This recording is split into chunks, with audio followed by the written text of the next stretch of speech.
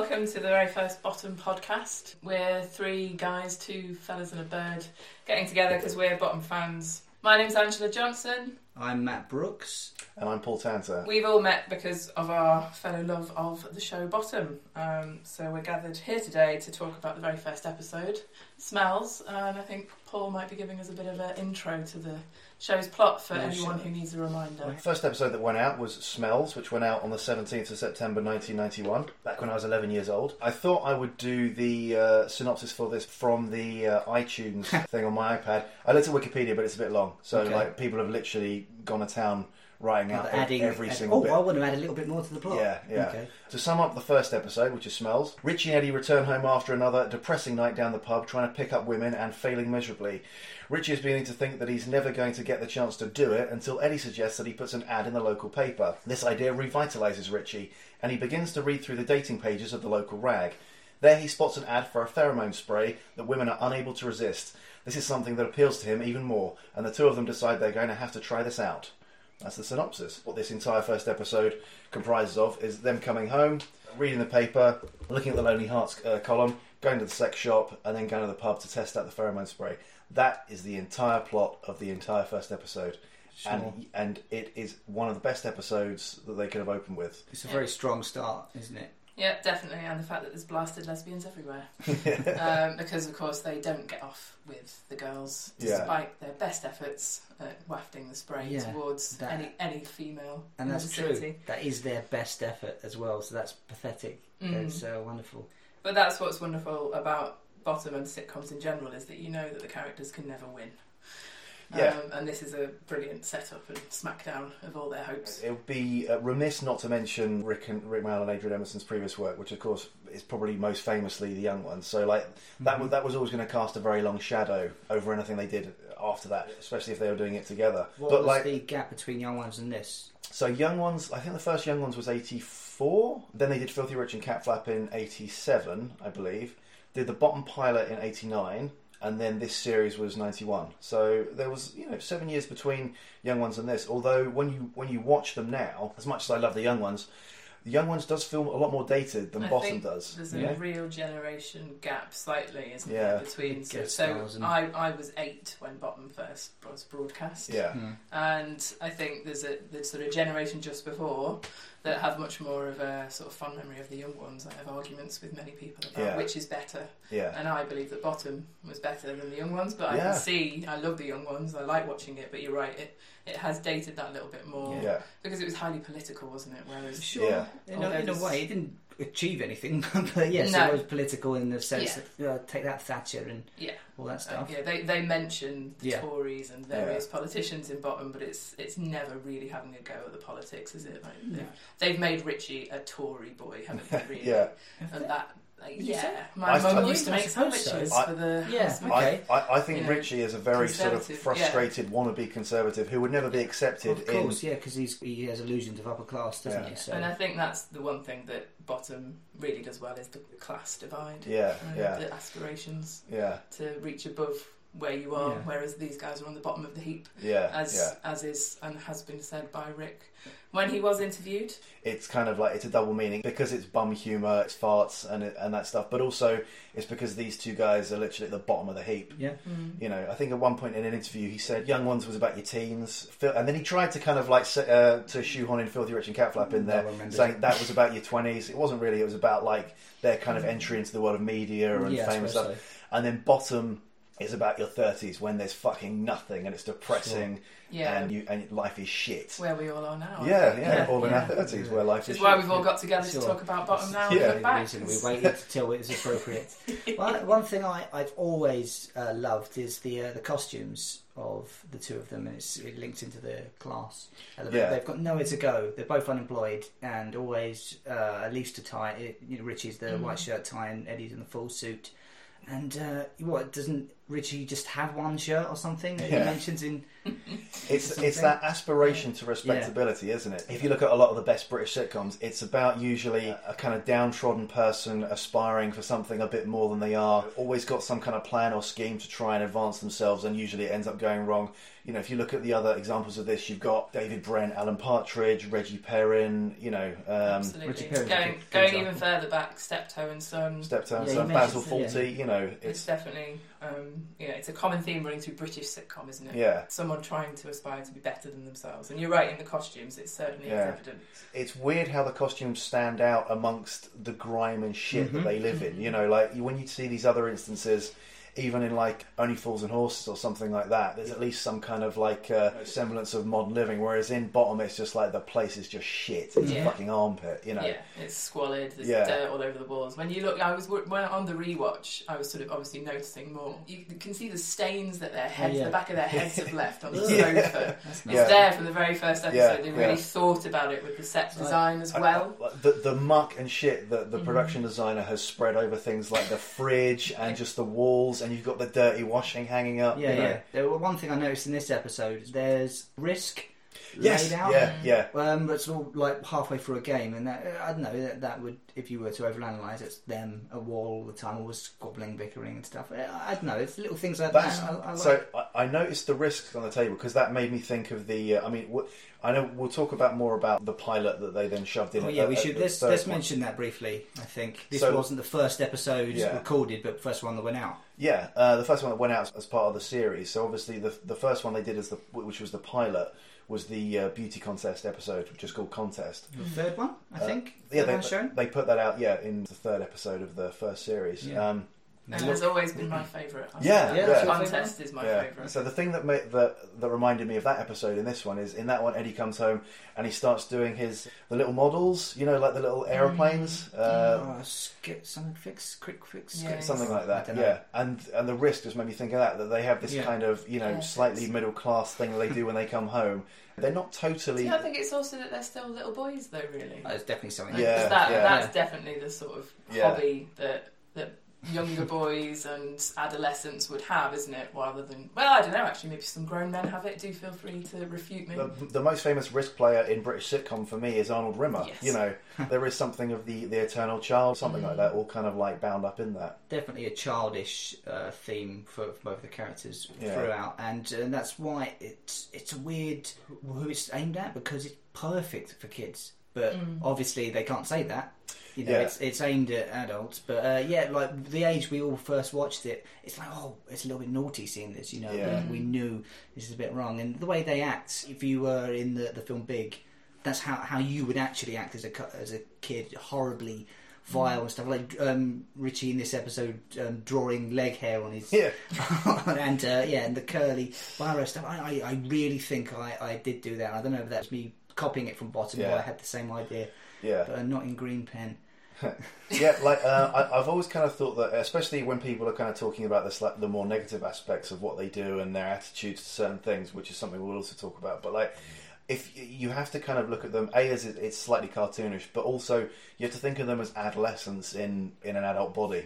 I think the analogy with the film Big is quite good. You know, they're kind of like man children, aren't they? Absolutely, yeah. But then obviously Richie's still trying to pop his cherry. That's the eternal want for Richie's character, isn't it? When you analyse it down, what does Richie want more than anything? To get his end away. Yeah. Like all teenage boys, so Richie's sort of stayed stunted in this like Arrested Development, and he's just constantly always trying to achieve, and he's never actually going to get there. Is he? It's interesting to talk about them kind of like as adolescents, because I'm never quite sure at what point in your life you say you grew up watching something. So I was born in 1980. I remember seeing The Young Ones when I was growing up, but I don't know whether that means I grew up with it, because I didn't fully appreciate it, get all the jokes as much as I do now when I rewatch it.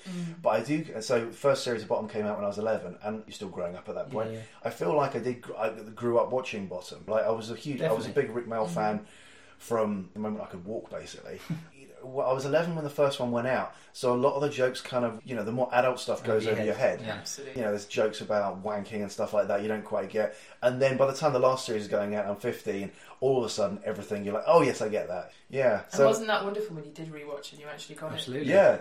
After having to pretend, because my big brother was who introduced me to Bottom. Yeah. when I must have been 8 or 9. When we would have watched it, he'd taped it off the telly, and then I'd be watching it from that. So, because I wouldn't have been able to stay up as late as it was broadcast. What time would that be? Like 9? Probably. I think so, 9 o'clock, 9:30 on BBC Two. I don't think it would have gone out before 9. Yeah. No, it was definitely a post-Watershed show, isn't it? And yet there I was 8 years old watching it. So I think I was 10. It definitely shaped my humour. Yeah. Because I was a big fan of Rick in Grim Tales. Yeah. I remember watching that growing up. Which one's Grim Tales? Is that... We did a Jack and Ori. That's different, yeah? Yeah, that was different, The Grim Tales, I'll have to lend you the VHS. Okay. What would I watch it on? They were absolutely... They're on YouTube now. Okay, for anyone out there who wants to look at them. They're amazing. They're basically Rick being the storyteller. It's all Rick? Yeah. All of them? Oh, okay. Rick is the narrator of all of the Grim Tales, and they're just delightfully childlike and humorous and everything you'd expect from Rick telling a story. But obviously it's the Brothers Grimm, but with a new, fresh outlook on it from Rick's POV. It's great. Yeah. But in that way, I saw Rick as a storyteller, I suppose, and a clown and all those sort of things. So I never saw the sexual side of it, as mad as that might sound when you watch Smells back. But actually, Smells was one of my least favourite episodes I remember growing up, and I think it was because I always used to start from gas. Right. So therefore, I just have missed watching the very first one. But I also think that maybe I just didn't get a lot of the earlier sort of the chat-up lines or those sort of things. It wasn't as overtly funny to me as some of the other sort of scenes in different episodes. Yeah, so that was the thing of, before DVDs and iTunes and Netflix, whatever, how we used to catch these things, either randomly on TV or the VHS thing, which were 3 episodes per tape, like each series divided up into 2. And rewinding it was such a chore. Yeah, well, so. yeah. Why did you do it manually? No, it just wasn't it? The videos were definitely if they weren't the videos, the first video I ever got, they were definitely the first 18 videos I ever got.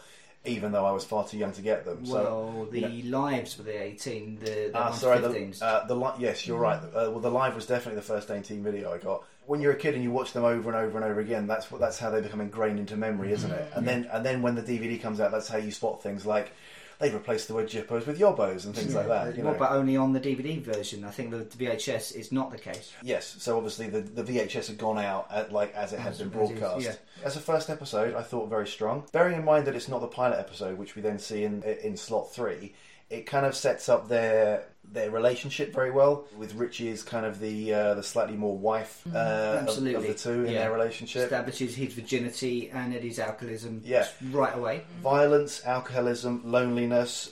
Richie even references being depressed at one point.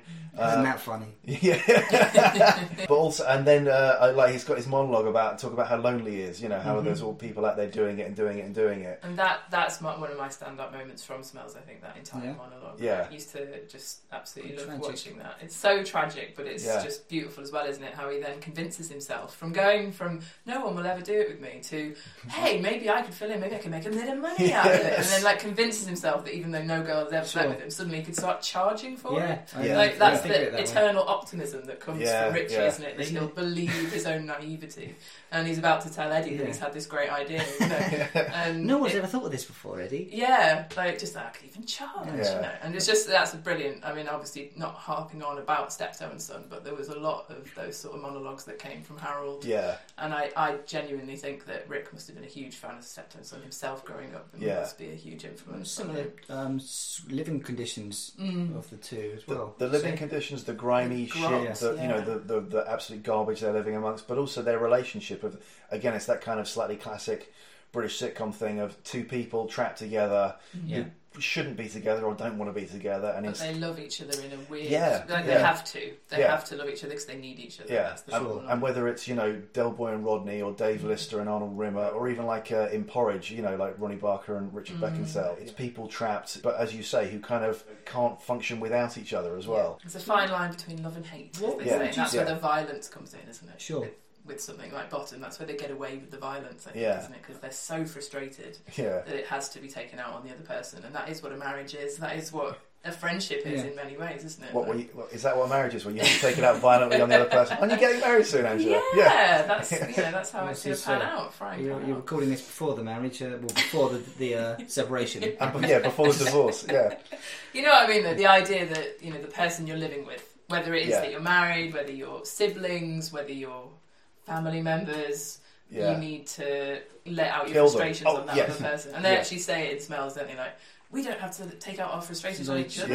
We're going out and pulling some birds. Let's take our frustrations out on them. And that's hilarious in its own, like, the line. Really? It's a horrible thought, isn't it? But violently fuck them, That genuinely is what it is that they're getting out when they're punching each other, and that's where the cartoon... it's their frustrations. It's the cartoon out the frustrations.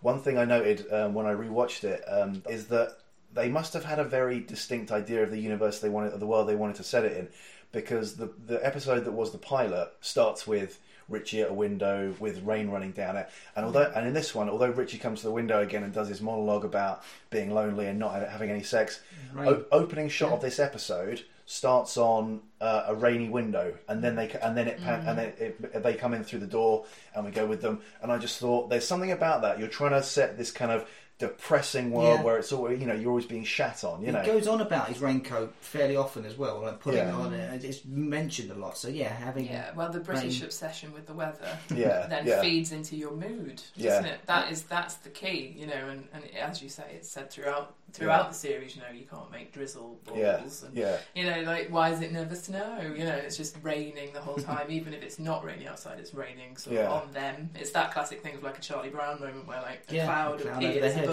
above the cartoon character, and it's raining just on them. What would you say they get from each other in the relationship? Obviously, Eddie gets somewhere to live, and he gets somewhere to live and gets someone to abuse. Yeah, he gets a victim to abuse. Well, Richie does annoy him a lot. Do you know what I mean? Like, I don't ever think Eddie's like, "Oh, you're unreasonable for losing your temper over that." It's like he holds his temper quite a lot. I think, being a fucking arsehole here, mate. And any time that Richie gets given a genuine opportunity to make friends, he'll be like, "All right, you guys stand in the corner. You've not been invited properly." It's like, well, you're your own worst enemy, Yeah. And obviously Eddie seems to. I don't know. He takes a lot from Richie, but what does Richie get from that? I guess Eddie's the only one who sticks around long enough to stand him enough. He can't stand him, but he's the one that can stand him more than anyone else. Yeah. Because he's living rent free for the rest of his life. Yeah. That is the key, isn't it? I think Eddie is perpetually sort of with Richie because he has to be there because he needs him financially, I suppose, and that's where it's kind of insinuated that he's not paid rent and all of those things that you sort of think, that must be what it is. But I do think that he genuinely does have an affection for him if you were to burrow down beneath the surface, but he'd have to go pretty far down probably. Richie's whole relationship and attitude with Eddie is probably summed up in a later episode where he says, "We're good friends, and there's been something I've been meaning to say to you for the last 25 years. I hate you, I hate you, I hate you." Yeah. You're like, we're good friends, you're my best friend, and I fucking hate you. But there's been something for the last 25 years, so right from the beginning, I hated you. Yeah, my best friend in the whole world is someone I fucking hate, because you're literally pretty much the only person I know. Yeah. Did you guys notice in this episode the laughter was really loud? Now, are you talking about during... Did you notice this during the bathroom fight or elsewhere? No, right at the beginning when he comes on and the Vimto bottle. That's I thought that when I was watching the bathroom fight. Okay. The only reason I kind of noticed it, there's an interview where Rick and Eddie go on Jonathan Ross's show to plug Bottom, and the clip he shows is the bathroom fight, and afterwards they go, "Oh, that's the only scene we didn't actually shoot in front of an audience." And I thought, okay, probably because it's a fairly technical thing, it's involving... Really well shot. Yeah, it's brilliantly shot. It's got some nice close-ups of him smashing his head against the toilet bowl with the pliers in his nose. Yeah. Although, so I know those guys suffered for their art, and I know that they hurt each other when they would accidentally hit each other and things. I'm going to assume that's like a stunt pair of pliers. He couldn't have actually... Well, I get... Yeah, do you maybe. think he did? Well, it's a sort of thing like... I would have thought that it's a stunt pair. Just rubber or something, He's got them up there, hasn't he? Well, yeah, but... I think they're real plastic. I don't think might they're be plastic. I think they're very genuinely metal. The thing is with pliers is when you clamp them shut, there's no gap between the it must have been a stunt pair. Yeah. Well, I think it's also the sort of thing with stage fighting stuff where if you grab someone by the hair, the person who's being pulled is actually doing all the pulling and the way sells it. So they're the one leading the action of it. Yeah. So as long as it just looked like it's on his nose and he's proper like pulling at it, and he's got his big nostril thing he does, like a League of Gentlemen type nose thing. Like he's got quite big more. When he's like looking for the nose hair and he pulls the tip of his nose up, he does look like he's got massive nostrils. Yeah. But like, I mean, Rik Mayall's got a fairly sort of rubber face anyway. The two standout things for that, I mean, the whole fight in itself is brilliant. One is the screaming face that Rik Mayall is making as, like, once he's on the ground against the toilet and his nose is being pulled, there's the kind of screaming eyes he's got. But then when it cuts to Aid, the look of manic pleasure as he's, like, laughing his head off and pulling upwards... That for me makes the scene, you know. I mean, add to things like Rick pulling the entire medicine cabinet off. That pops open, and it's a full medicine cabinet. There's stuff everywhere. It's really, obviously breaking that over his head. That you can't fake that. So I know they made it out of plywood and that, but still, it's a full medicine cabinet of stuff. You'd be hit by medicine balls of things, I suppose. Yeah. It's quite obviously not made of polystyrene or anything like that. No, it seems very genuine. All the bits in there, I think. Yeah. For realism, they probably just had real things in there, didn't they? It's absolutely amazing. And that sound effect when it crashes over his head, and the sound effect of when the pliers go on the nose, that's that crunch. Squelchy crunch. Ugh. It's so convincing. Brace yourself, and you can clearly tell. Like, oh, well, hang on, no, you haven't got the nose hair. You've got the middle of my nose. Stop. But okay, I trust you. Pull away.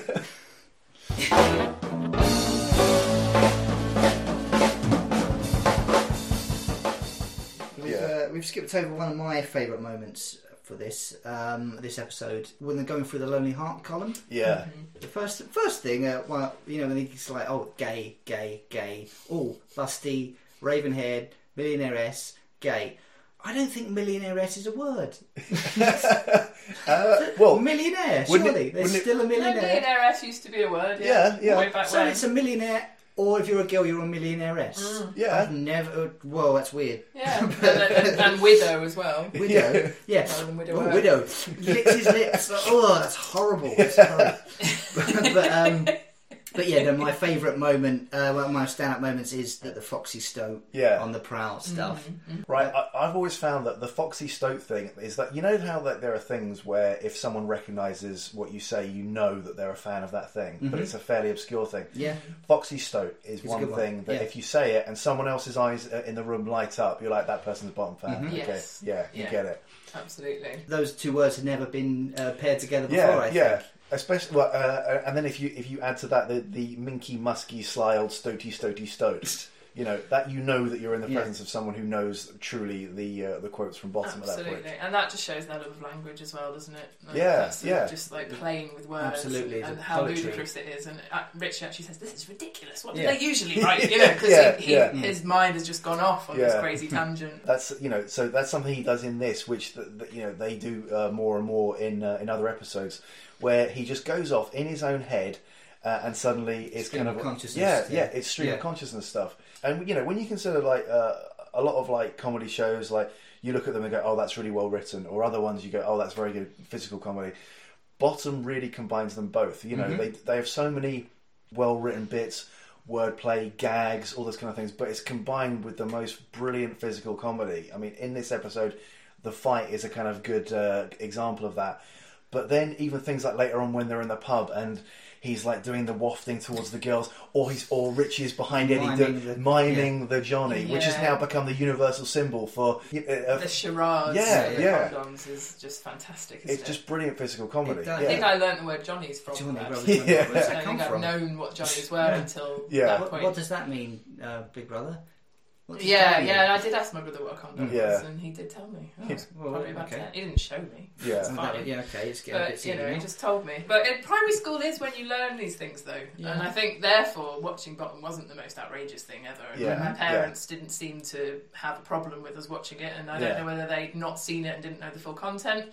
But that's in the playground is when you ask these questions, isn't it? What's the lesbian?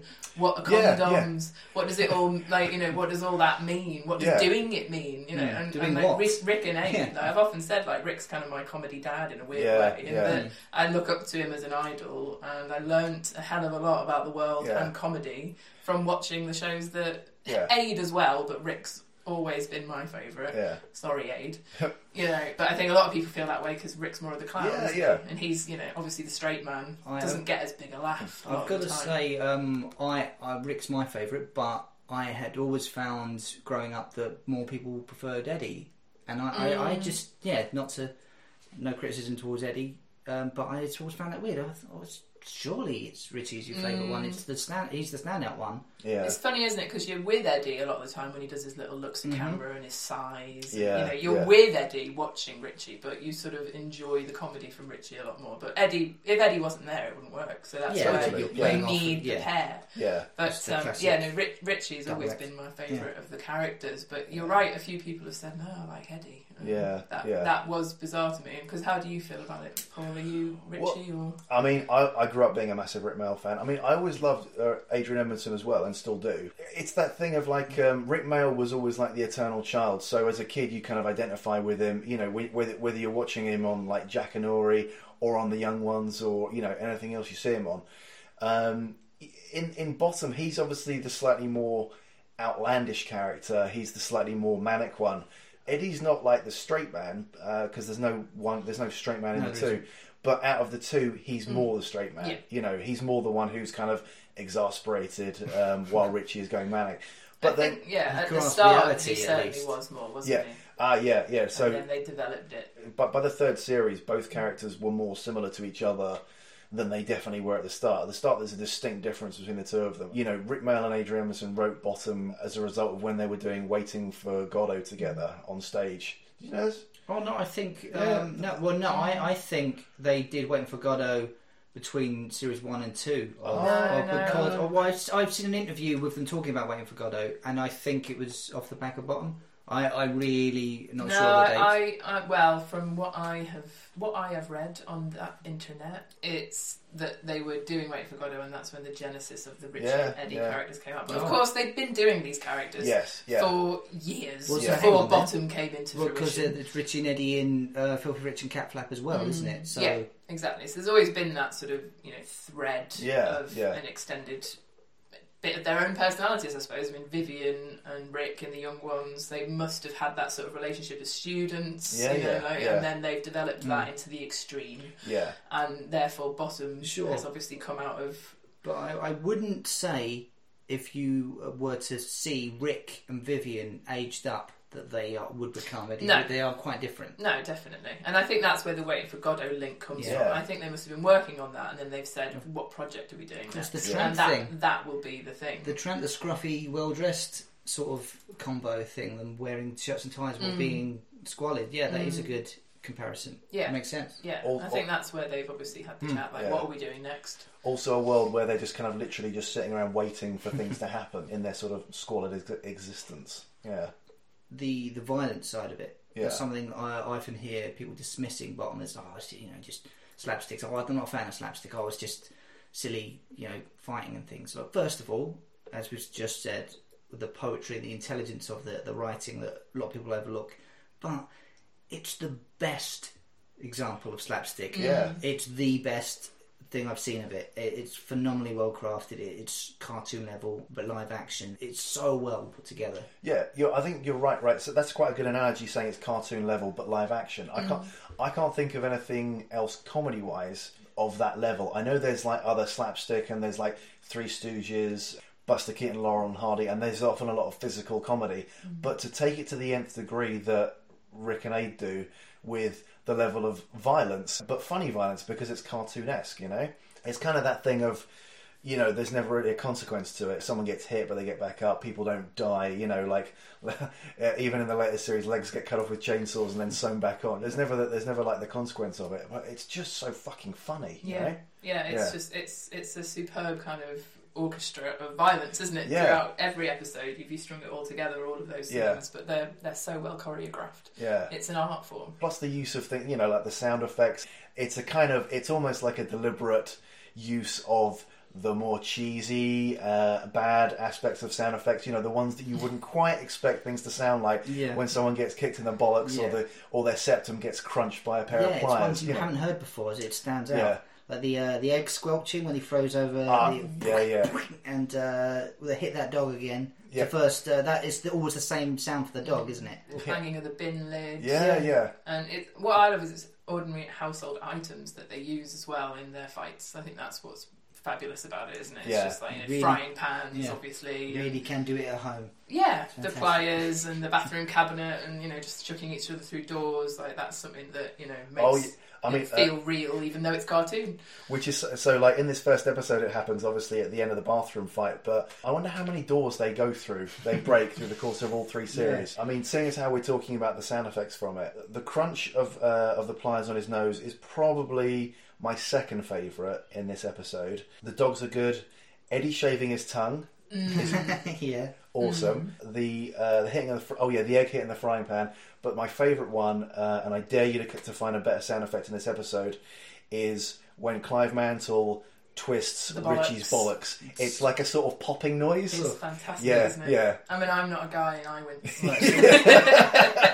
It's superb. I think his role is down on the cast as tall man or something like that. Yeah. He was in Casualty, wasn't he? That actor. Yeah, that was Clive Mansell, who was a doctor in Casualty and also Dawn French's love interest in The Vicar of Dibley. Oh yeah. It annoyed me when he sees him again in the toilets. Yeah. And he's like, I'm going to do it to those 2 birds at the bar. And he's like, you're going to what? I'm like, well, he's clearly not talking about your wife. Yeah. It's like, why are you annoyed? Why are you... It never made sense to me, that bit. Maybe he's annoyed at the disrespecting of women. He did look like a left-wing type. He's still a meathead, but I think he's obviously been riled up by him already, and already had the twisting the bollocks and stuff, and he's still not learnt his lesson. Sure. So of course he's going to twat him against the condom machine. Yeah. In the toilets, but it's a plot device as well, isn't it? The condom. That cartoon element of Rick hitting the condom machine and all the condoms flying out as well. And more condoms than it's possible to use in a week as well. Just that line from Rick, like, just amazing that he would even convince himself that he could use that many in a week, but he's never used one in his life. Coming shortly after, he's just mooted the option of them sharing the same one, where he goes, Bagsy bean first, go with it. And he's impressed. Ooh, more than one. What a good idea. Wild man. Yeah, absolutely. When Eddie hits the machine first, the dent that happens, that looks like as a real... I've got that down as something that I assume wasn't meant to happen. I mean, if they didn't just buy one off the shelf or get a second-hand one, then that was made out of like aluminium or something. But the whack that Ade Edmondson gives that machine that fucking dents it like that, and then his reaction where he pulls away from it. Does he shake his hat? Oh yeah, and I think because his reaction is one of I've hurt my hand, but he's playing it as Eddie. But I think he properly fucked his hand up. Right. I don't think he expected it to dent and hurt as much as he did there. And talking about things that you think were intentional, do you think that they tried several times to get the egg yolks flying towards the camera? Because that one that flies just perfectly in front of the camera is just it's the curvature of the pan, isn't it? That doesn't look real at all. Hits in, slides up, and then weird, with that sound effect. And then the second one he misses and hits the hob ring with it, doesn't he? Sure. But I wonder whether they did a few goes of that. And also for geeks out there, I was watching this with sort of fresh eyes, and Ade has picked up the eggs before Rick asks for them. I don't know if you noticed that. I noticed that. I was like, right, okay. He's already holding the egg before, because he says Friday night fry up, and then he's already reached for the eggs before he says chuck us a couple of eggs, would you? And I mean, it doesn't matter. I only watched it on it's only he's just holding the first one before he says chuck us a couple of eggs. But of course, for it to be that quick, he'd have to be, wouldn't he? So we'll forgive them for that. But the lard... that scene has given me one of my favourite lines that I use when I'm pissed ever, which is, I'm hungry but I'm too drunk to cook.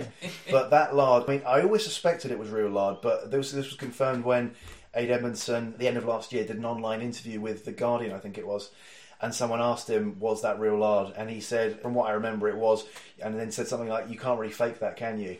I'd always assumed it was, because of the look on his face when he's got it in his mouth, and the way he's doing that thing where you try and keep your tongue from touching the roof of your mouth because you don't want to taste what's in your mouth. Yeah. There's that kind of horrible, disgusted look where you're trying not to gag. Yeah, a lot of the girls listening might know what that feels like. Yeah. No, we all know what that's like. No, but that's another case of suffering for your art, isn't it? For Ade to just be like, well, I better just eat some lard, because... They must have discussed it, and what else is going to look like lard? Nothing, so it'll have to be lard then. Not, we'll do something else, but it won't look quite as convincing. But even the way he says lard, is there a better word to say than with lard in your mouth? Yeah. Lard. Yeah, I can't quite pronounce the hard D, but or the L, but what? Yeah. It's like a gag, isn't it? Oh, yeah. But and then, well done, Aid, for suffering for that one. I don't see him spit it out anywhere, and unless they did cut, which I don't see, there's then the shot of Richie preparing to cook, and behind him you've got Eddie kind of like drinking oil for a while before they mention it, because he's like waiting for the cue to pass it over, but by the time he then throws the oil over, he's then able to say Zola with no impediment of anything in his mouth, which makes me think you swallowed that lard, didn't you? You had to like wash it down with oil. Well, that might not be real oil though. That would be fine. I don't think that's real oil. It was probably like apple juice or something like that. Yeah, it seems to squeeze out very easily from a splash of oil in the pan. Yeah. Right, let's take a moment to hear a word from our sponsor.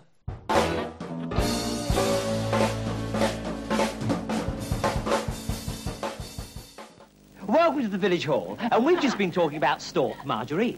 Well, now, your name's Honora, is that right? That's right. Can I call you Nonny? You can. Lovely. Now, have you tried Stork with nothing on? No, I'm afraid not. But I should imagine it'd be nice in the summer. Hey, Nonny, no. On its own, with no jam or anything. All right, then, have a nice taste. Isn't Stork lovely? It isn't Stork, is it? It is. It's Stork. You can trust Stork. It tastes good enough to eat with nothing on. All right, my loves?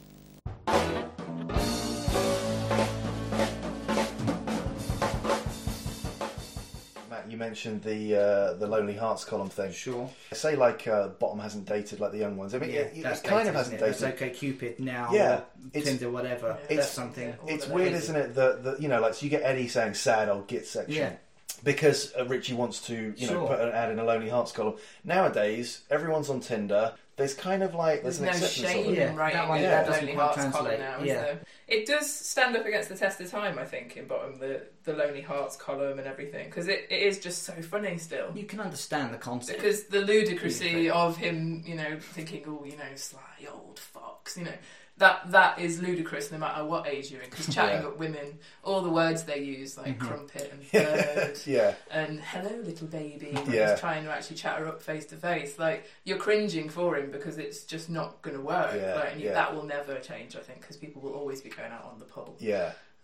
Whether or not pheromone sex spray has been advanced doesn't work, trust me. Does it not? I've never. It's just a weird right. So that's something. We've not talked about this scene at all. Is the sex shop? Right, I'm glad you brought that up, because that ties in a bit with the idea of things that weren't seen as acceptable then, or seen as seedy then, but are very acceptable now. Everyone's on Tinder now, or OkCupid and stuff. But add to that, there's an Ann Summers in every high street. There's no like shame in going and buying, sexy stuff anymore. I realise there's still kind of like sex shops of Soho, though. I still wouldn't want my mates to see me coming out of there holding, a dildo. Yeah. Right?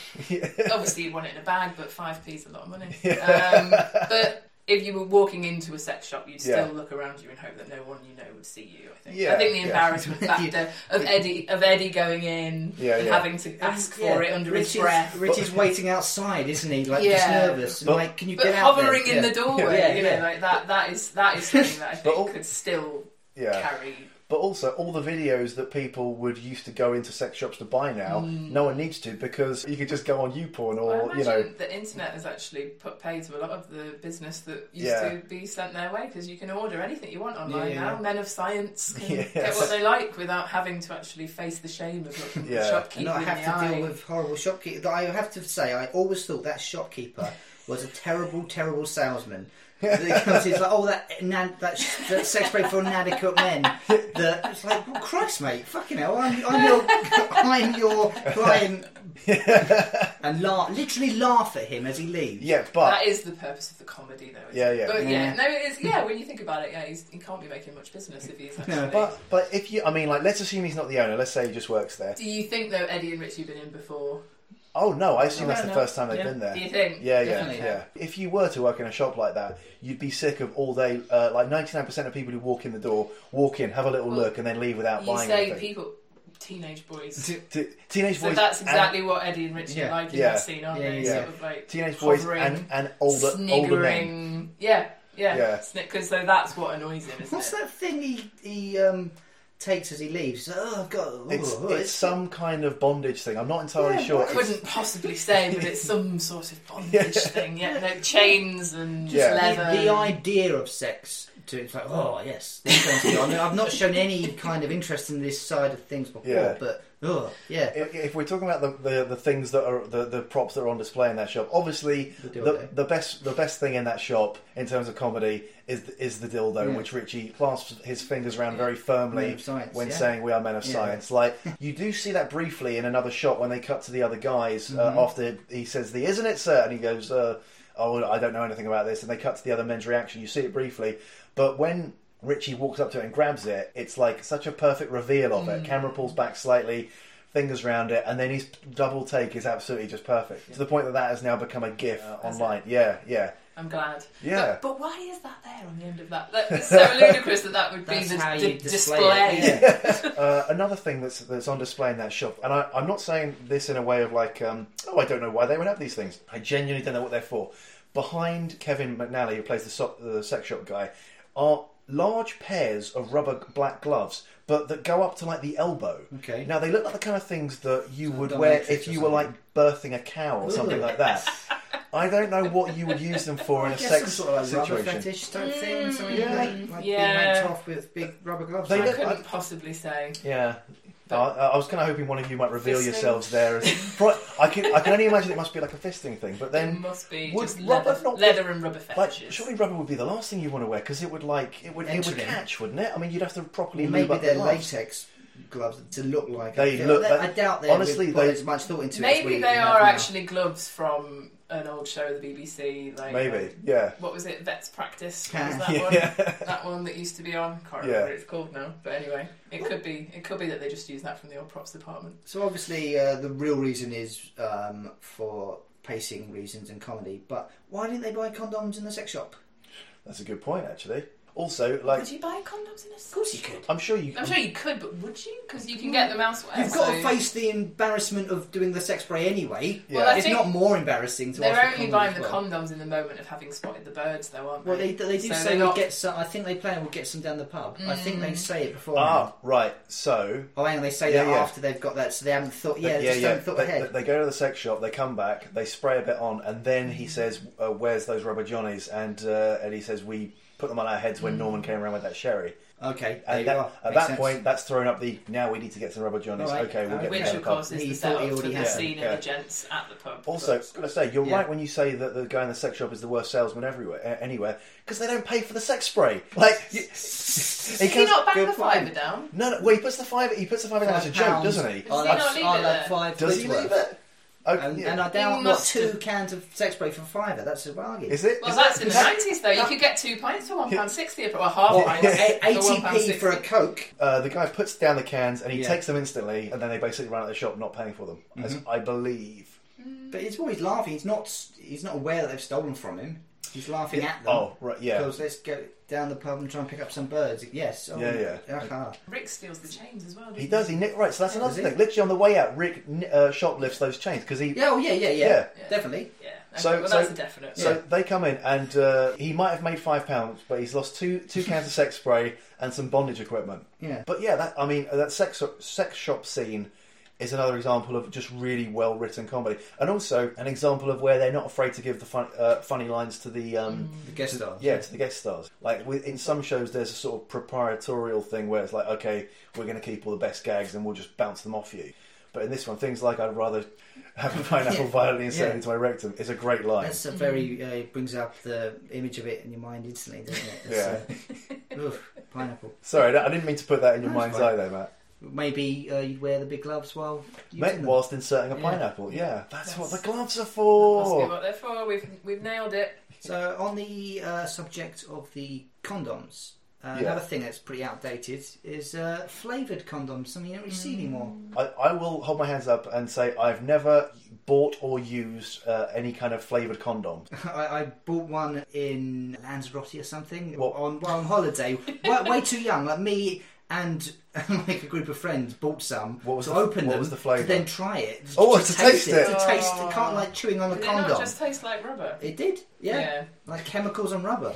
Right. I seem to recall I might have done something similar with my friends, because I will also throw in that I've never actually bought and used any kind of flavoured condom. It's definitely something that I think, again, adolescents would buy from the toilets. In order to have a laugh about, in primary school, I seem to remember women, is it? me and a friend bought a condom from like vending machine, probably from the influence of Bottom, just to get it out and look at it. Like, because they're comedy items, aren't they? They are comedy items. They're novelty items. Yeah. And that entire scene is so well written, isn't it? Like, what kind? The options of flavours. I mean, like throwing Marmite in there. Marmite's a good one, yeah. Like throwing Marmite in when you've got an option of strawberry to actually go, let's go for cheese and onion. Yeah. Everyone likes cheese and onion. Everyone likes cheese and onion flavour, don't they? They don't. I don't like cheese and onion. No, me too. I always thought I don't really like cheese and onion flavour either. Oh, bloody hell. Only flavour. But I hate cheese and onion. I think everyone will eat it in crisp form.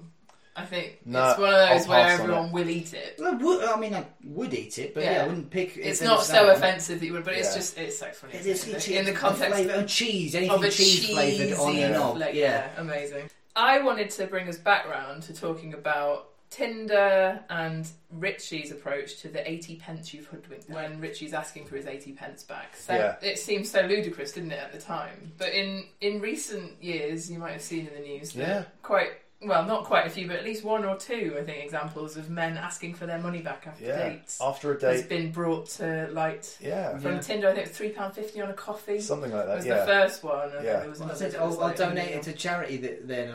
I said, no, I'd rather have the money. I'd rather decide where I spend my own money, thank you very much. And it's just so perfectly Richie that, I mean, and the fact that it was 80 pence then is what's so funny, isn't it? But like £3.50 on a coffee, like that. If that guy hasn't seen Bottom, I hope someone showed it to him. Yeah, sure. When they come into the bar, it says something like, look at the way they're sitting, they're screaming for it. Yeah. Just completely natural, having a nice chat. And that's, so entitled and seedy and stuff. And that goes back to the thing of, why is he so lonely? There's the reason. There's this horrid, and like just no subtlety at all. At any point, doesn't give it a moment's thought, like moment's wait before the second. Excuse me, I not work. Like, okay. Well, like, I mean, their attitude towards women, it's slightly archaic and it's very juvenile. It's very difficult to kind of like use a modern filter on a show like this. So, there's been this thing recently of people going, now Friends is on Netflix, everyone's going, it's, offensive. Yeah. When you look at Bottom, yes, you'd obviously look at it and go, these guys are misogynists. In some cases, it's borderline creepy. So, like, as you said, Matt, when he says, look at those women, they're sitting there screaming for it. When they get up to go, and he literally manhandles her back down and says, you sit down because you've hoodwinked AP. I mean, there's something slightly odd and creepy about it, but you have to view it in the context of it's a comedy. These guys are kind of caricatures, they're adolescent. Yeah, absolutely. You're definitely siding with the women, and they come out on top of the situation. They come out on top. Always. Well, that's what they like, isn't it? But I think the women in Bottom, I wouldn't say that Richie and Eddie are misogynists as such. Like, they love women. They want to have it off with the women.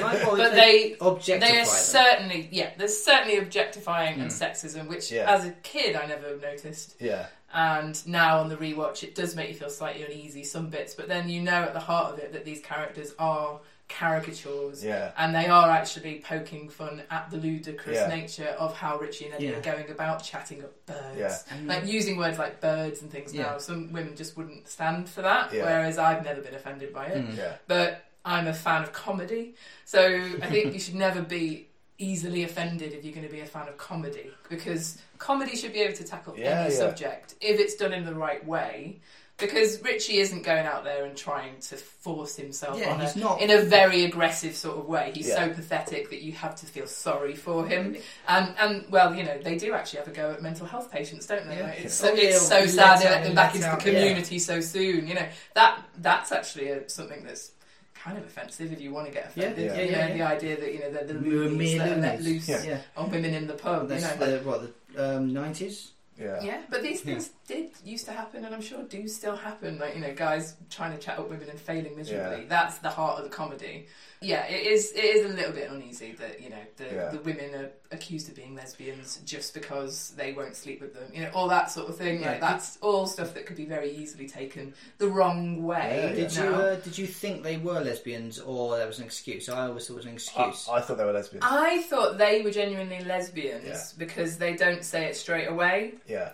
It's an odd one, isn't it? Because they've had the setup at the top of the episode where he actually says blasted lesbians everywhere, and Eddie says, I don't think they were lesbians, Richie, because they got off with those other blokes, remember? Yeah. But in this one, I think, in this scene, I think they genuinely were lesbians. Like, I think they were. But then maybe they were using it as the final excuse because that is something that you can say finally to be like, I'm not interested.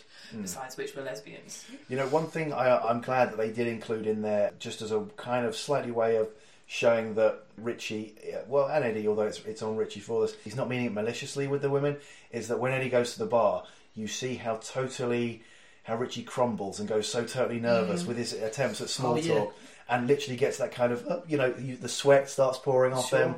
His voice starts breaking. Rick played nervousness so well, didn't he? And that is Richie around women. You see it later on when he's with Natasha. But like that's Richie actually with a woman. He doesn't know what to do with it when he gets there. Actually, his hands onto a woman. It's like he can't use his hands. He's crumbles. And isn't it interesting that the very first sort of that's a smashing blouse you've got on is there in the very first series. It's not quite. It's like that's a nice blouse. Do you normally wear blouse? Yeah, it's not. I think it's the second series we first used it as a catchphrase. The genesis is there, isn't it? Of what will become his catchphrase, which is odd, isn't it? Because I've never really thought of them having catchphrases, but I think if anyone could pluck one out, Richie that's on T-shirts now. I think smashing blouse line. Why isn't it on a blouse? Yeah, why isn't it? It should be. Blouses are rubbish. That's the point. No one wears blouses anymore. So he does have elements of confidence around the women when he starts talking about like, tiny Eddie here and I. Right.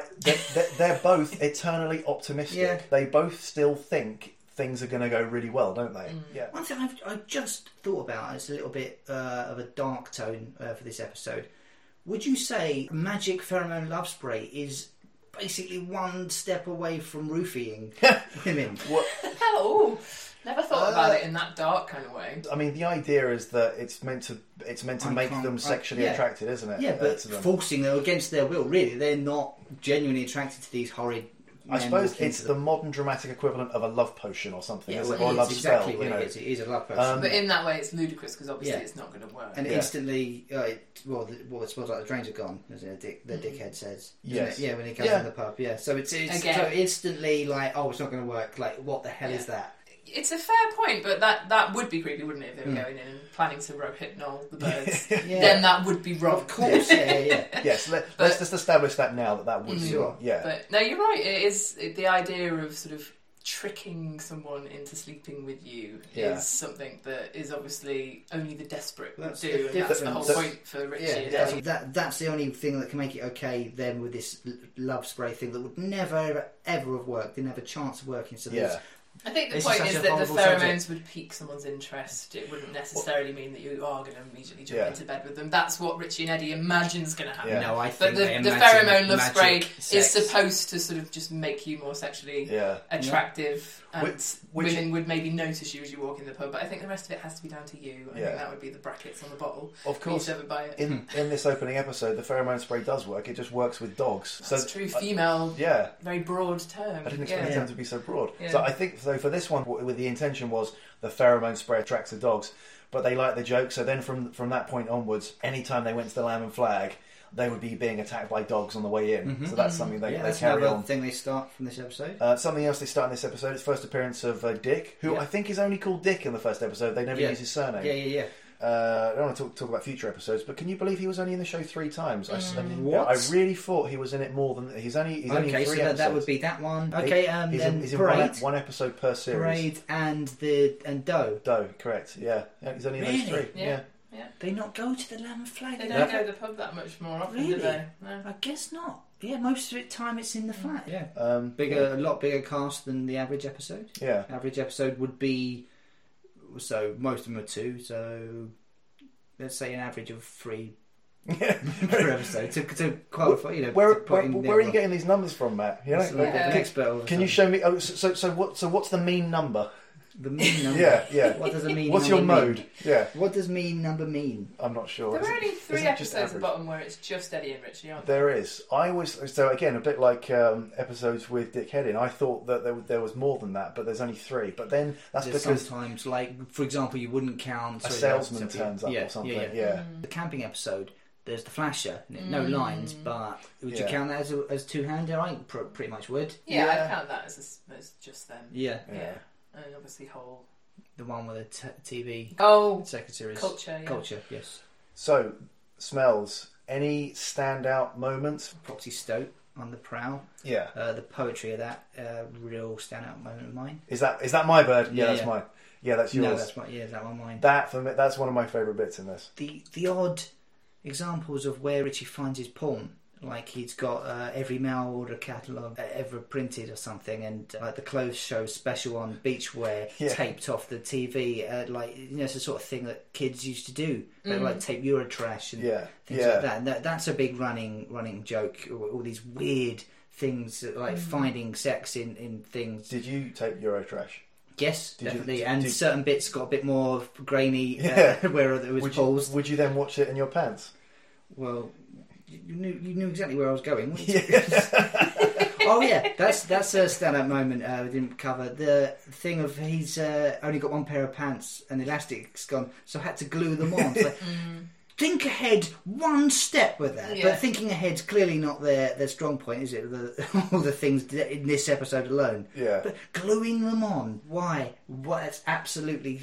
In what way ridiculous. do you think that was a solution? Yeah. Not buy another pair of pants. Just I've only got one. But then also, by means of fixing this, I'm going to sit in petrol for 2 hours. Yeah. We'll cut them off. And just wonderful little brand names like "Get off it, mate! This is a Turno gun." Like just wonderful little like nods to crazy. Which I assume exists. I don't know, but Swarfiga exists, doesn't it? We kind of covered a lot of things that for me, were standout moments. There's the curvature of the egg out of the frying pan. There's the eating of the lard. Foxy Stoat, bathroom fight, the entire sex shop scene. Stand-up moments, all of it. Yeah, stand-up moments, the entire 3 series. No, but We Are Men of Science is my top moment.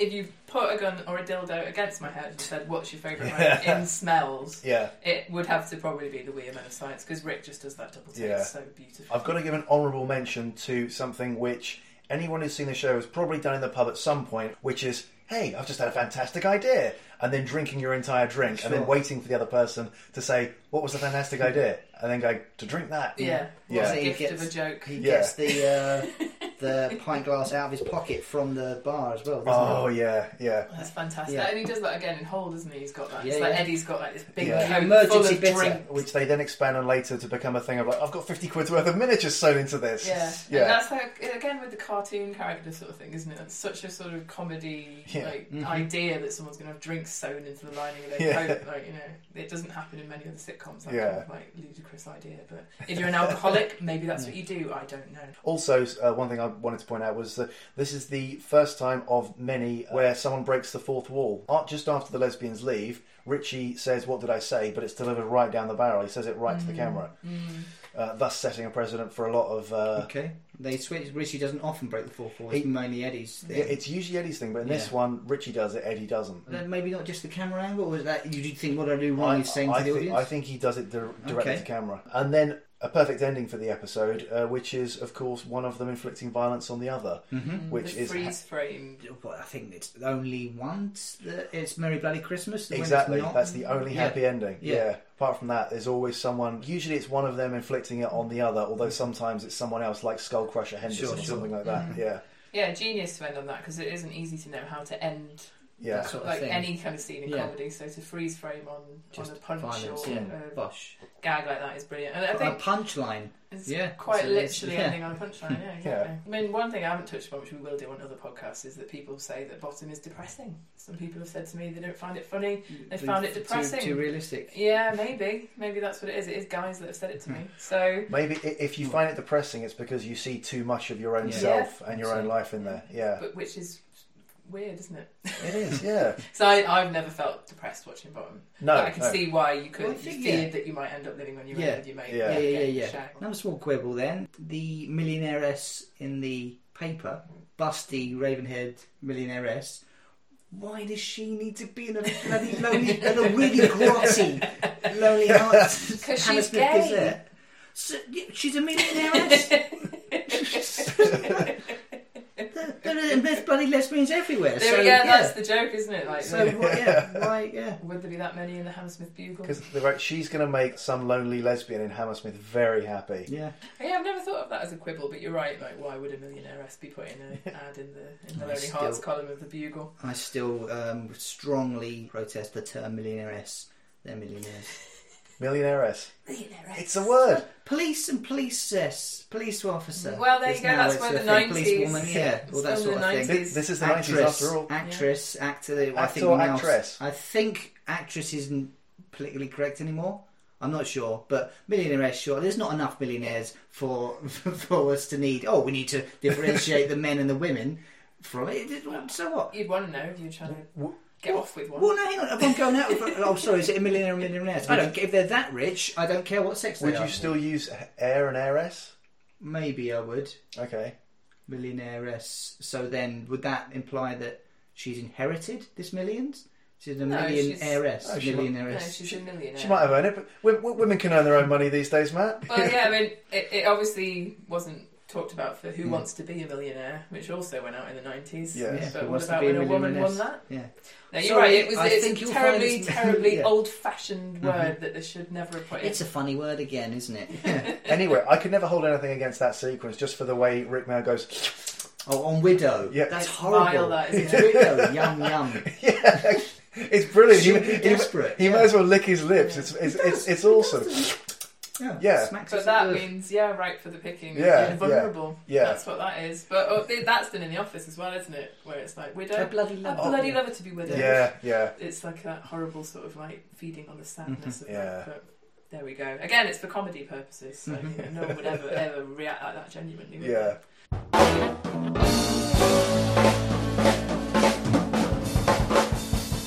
Let's have a quiz. We love our bottom trivia. This is all specifically about the episode Smells. We're going to do this, we think, every week, taking it in turns. So this week I am the bottom mastermind and you guys are going to be competing against each other. So we've got buzzers? They're buzzers of sorts. Yeah. We've decided to, in keeping with the sound effects kind of noises from bottom, we're going to do fart noises. So Matt, you go with yours. It's my one. And Paul? I'm going with...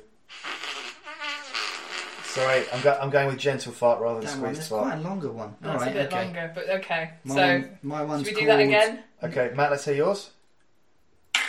That's my one, short and sweet. It's called wet fart. Okay, and this one is mine.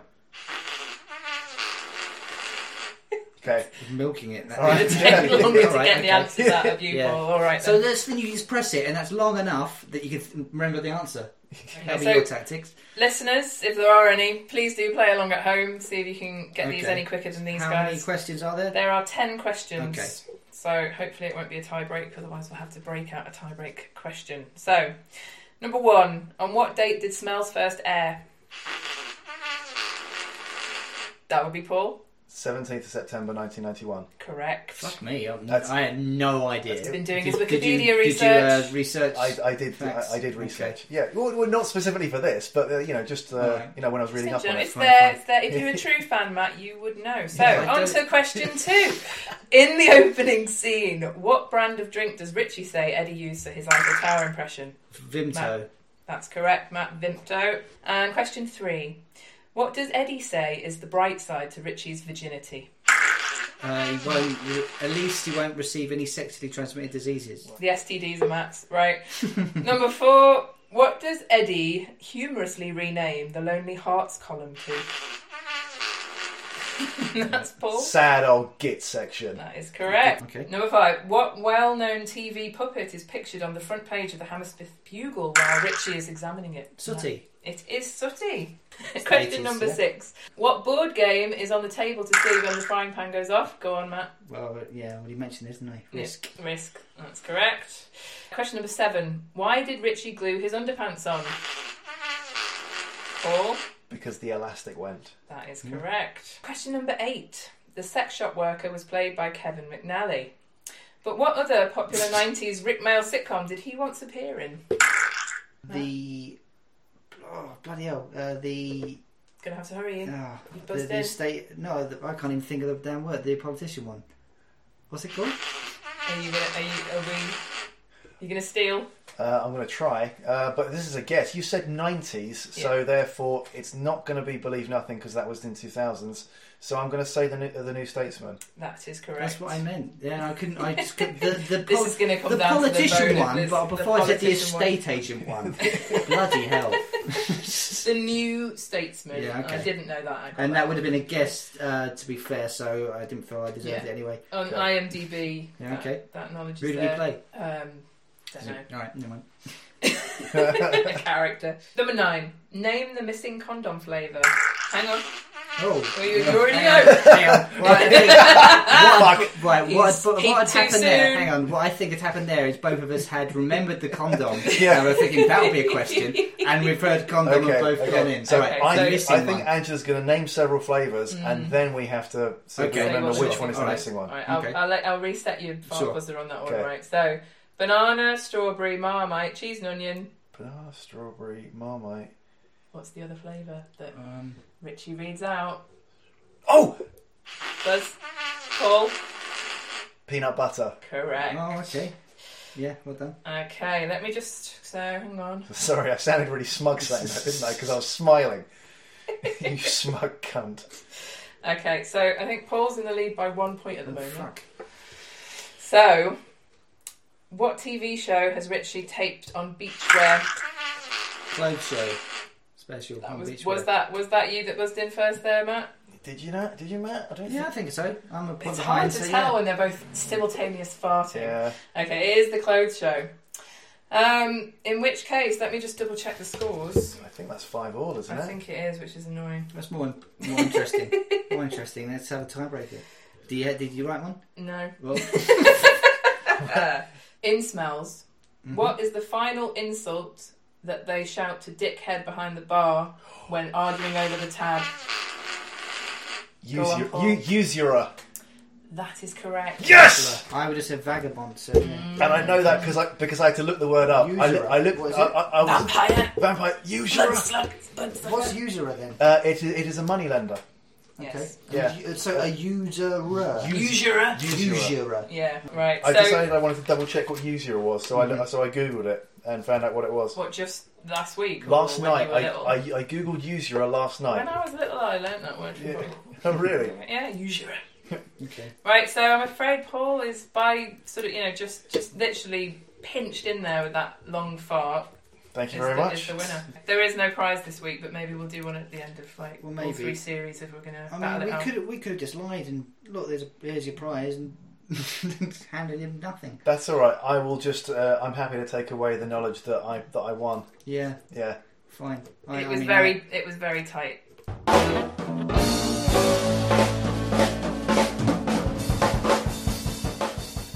We've got a few pages on social media and email address set up, so we'd like to hear from fans of Bottom. Please get in touch. What are the addresses of all the things, Paul? So on Facebook, Twitter and Instagram, it's all at Talking Bottom. So all just Talking Bottom on all 3 of those. Or you can email us, not on Talking Bottom, because that email address wasn't available. So you email us if you want to get in contact with 11mafekingparade@gmail.com. Do you want to spell that for us in case there's anyone who doesn't know how to spell Mafeking? I would love to. It's 11, just the numbers, and then MAFEKING @gmail.com. I guess we'll put a link. Parade. Sorry, 11 Mafeking Parade. Yeah. Okay, we'll put a link in the description to click on. You don't need to spell it. Follow us on Twitter and Facebook and Instagram if you're so inclined. Feel free to send us any questions or rude memes or anything that you want to share about Bottom. Yeah. Sure. Okay, so we'll be back with episode 2. We're going to put this out every week. Yeah. So next week. Next week. All right, there we are. See you then. Bye.